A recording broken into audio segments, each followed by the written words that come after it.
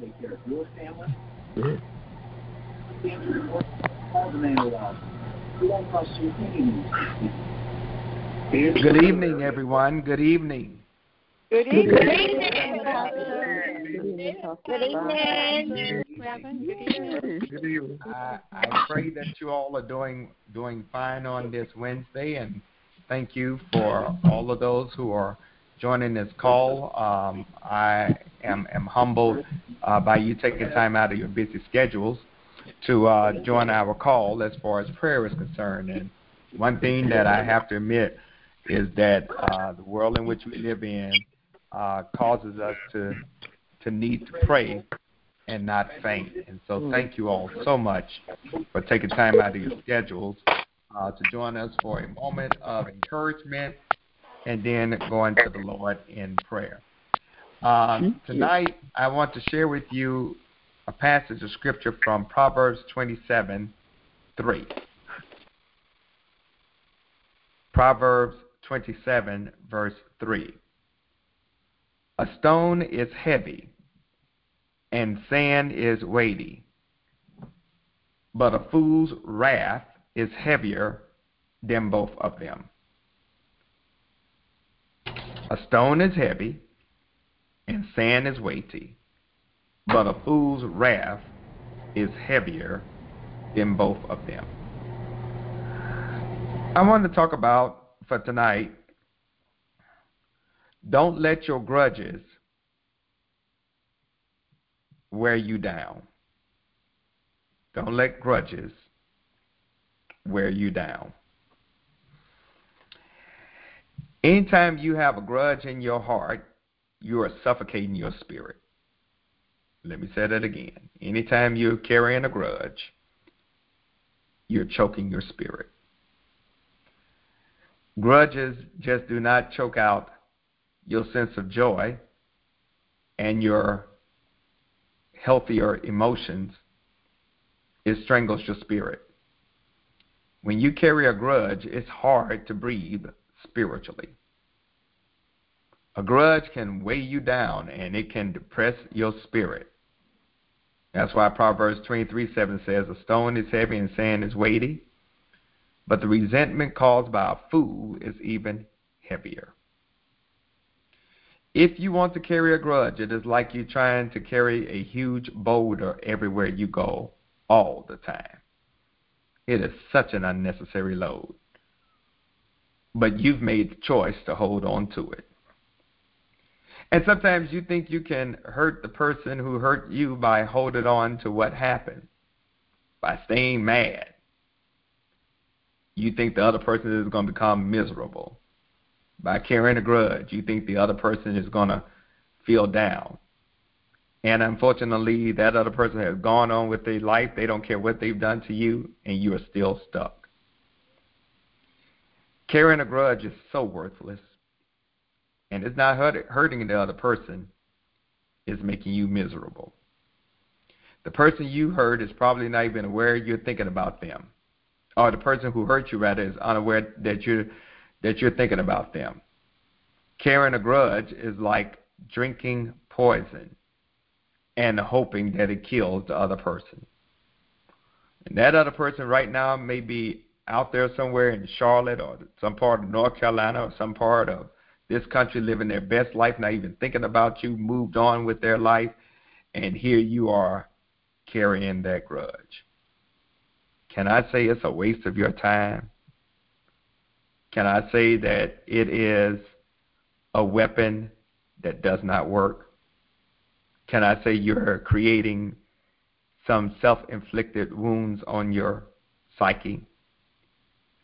I know you've been hurt by someone for a long time. I want to say to you as your pastor, I hate that you're carrying that pain. I hate that you are experiencing that pain. I hate that you've been holding on to that pain. But I got some good news for you tonight. They can't hurt you anymore. The only way they can continue to hurt you if you choose to hold on to the hurt and replay it over and over and over and over and over and over again in your mind. Job 18 tells us you're only hurting yourself with your anger. So as I close, stop self-inflicting your pain. You don't have to hurt anymore. Let go of that hurt. Give it to God. When you say your prayers tonight, say, Lord, I'm releasing this to you. And when you do, you will breathe in the fresh, sweet air of freedom, and you'll be able to move forward with a sense of purpose and a sense of joy. Like I preached the sermon Sunday, drop your rocks.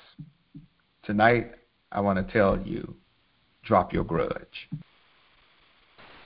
Amen.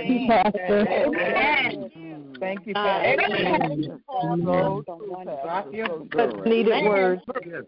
Amen. Yes. Amen. Amen. Amen. Well, on tonight, let's have a word of prayer. And if you have any prayer concerns, I'm going to ask that you will share them at this time. Prayer concerns. Maria, John Carnes, Edward and Jason Deal, Leroy Fry, Lewis and Herman, Sharon, David, Elijah Davis, Clark family.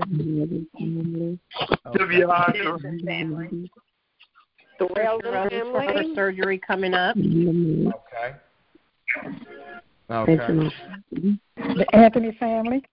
All right. My Aunt Helen Lynch, the doctors has given her 6 months to live. She's getting ready to go into hospice. Sorry to hear that. Okay. Tawanda Bethea for mental health. Okay. For the medical team. All right. Also, Regina Tisdale. Did you pastor in your family? All right. And I ask that we will continue to lift up our Pastor Emeritus, Dr. Paul Drummond, and his wife, Lady Thomasina. We want to continue to lift them up in our prayers. And let's go to the Lord in prayer at this time. Our Father and our God, we come to you right now with a myriad of problems and a variety of concerns. In a world where we're constantly on the brink of war, in this country where black people continue to be disenfranchised and discriminated against, where suicide is on the rise, well, God, uncertainty keeps our head on the swivel. We come to you because we know that in you there is assurance. That you, O God, are able to ground our being and keep us steady when everything else is falling apart. We come to you right now, O God, because right now we don't know where else to turn, and we don't know to whom to turn but you. You are Jehovah Jireh, the Lord our provider. And on tonight's call, you heard the request for provisions, financial, physical. God, you are also Jehovah Shalom, the Lord our peace. And you've heard requests, oh God, tonight for people that need peace that goes beyond all understanding. You, God, are Jehovah Rapha, the Lord our healer. Right now, God, there are people who are sick, who are in need of a touch from you. They need to be reminded, oh God, you are still a miracle worker and a way maker. We pray you will move in those situations as you see fit in your sovereign will. God, you're also Jehovah Sekinu, the Lord our righteousness. in that, the wrongs that have been done to us, you vindicate us. The wrongs that have been done to us, oh God, you can take it and turn it upside down and inside out and make it work for our good.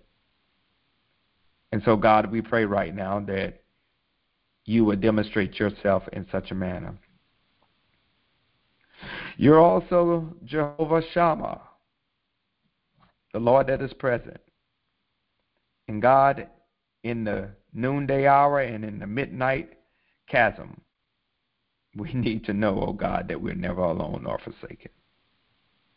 And so, Lord, sometimes folks just need to know they're not going through what they're going through by themselves. You're Jehovah Nissi, the Lord our banner. And Lord, as we raise you up as the standard, we pray right now, oh God, that you will help us to live in such a manner that people will see you in us and give you glory and desire to do better. God, I thank you for each and every person that's on this call tonight. Bless them individually in such a special way for taking time just to have prayer and to get encouragement from your word. We don't take this for granted, oh God. And Lord, I pray that you will bless their families because they're standing in the gap. They are the pillars of faith for their family. And now, God, as I get ready to close this prayer out, I pray you will keep us and bless us and empower us to leave this moment and go and encourage others in prayer. Now, Lord, bless us with a good night's rest. Empower us to finish this week strong. Prepare our hearts to come on Sunday morning, either in the physical sanctuary or in virtual space, to worship you in spirit and in truth. In Jesus' name I pray. And we say, Amen. Everyone have a better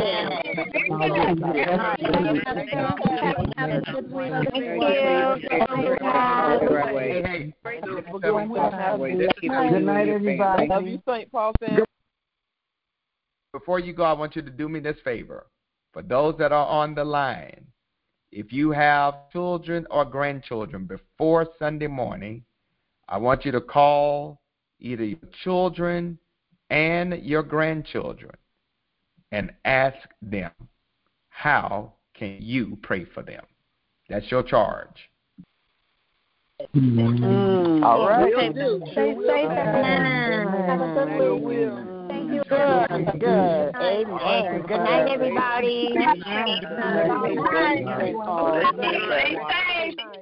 Be safe. Love you.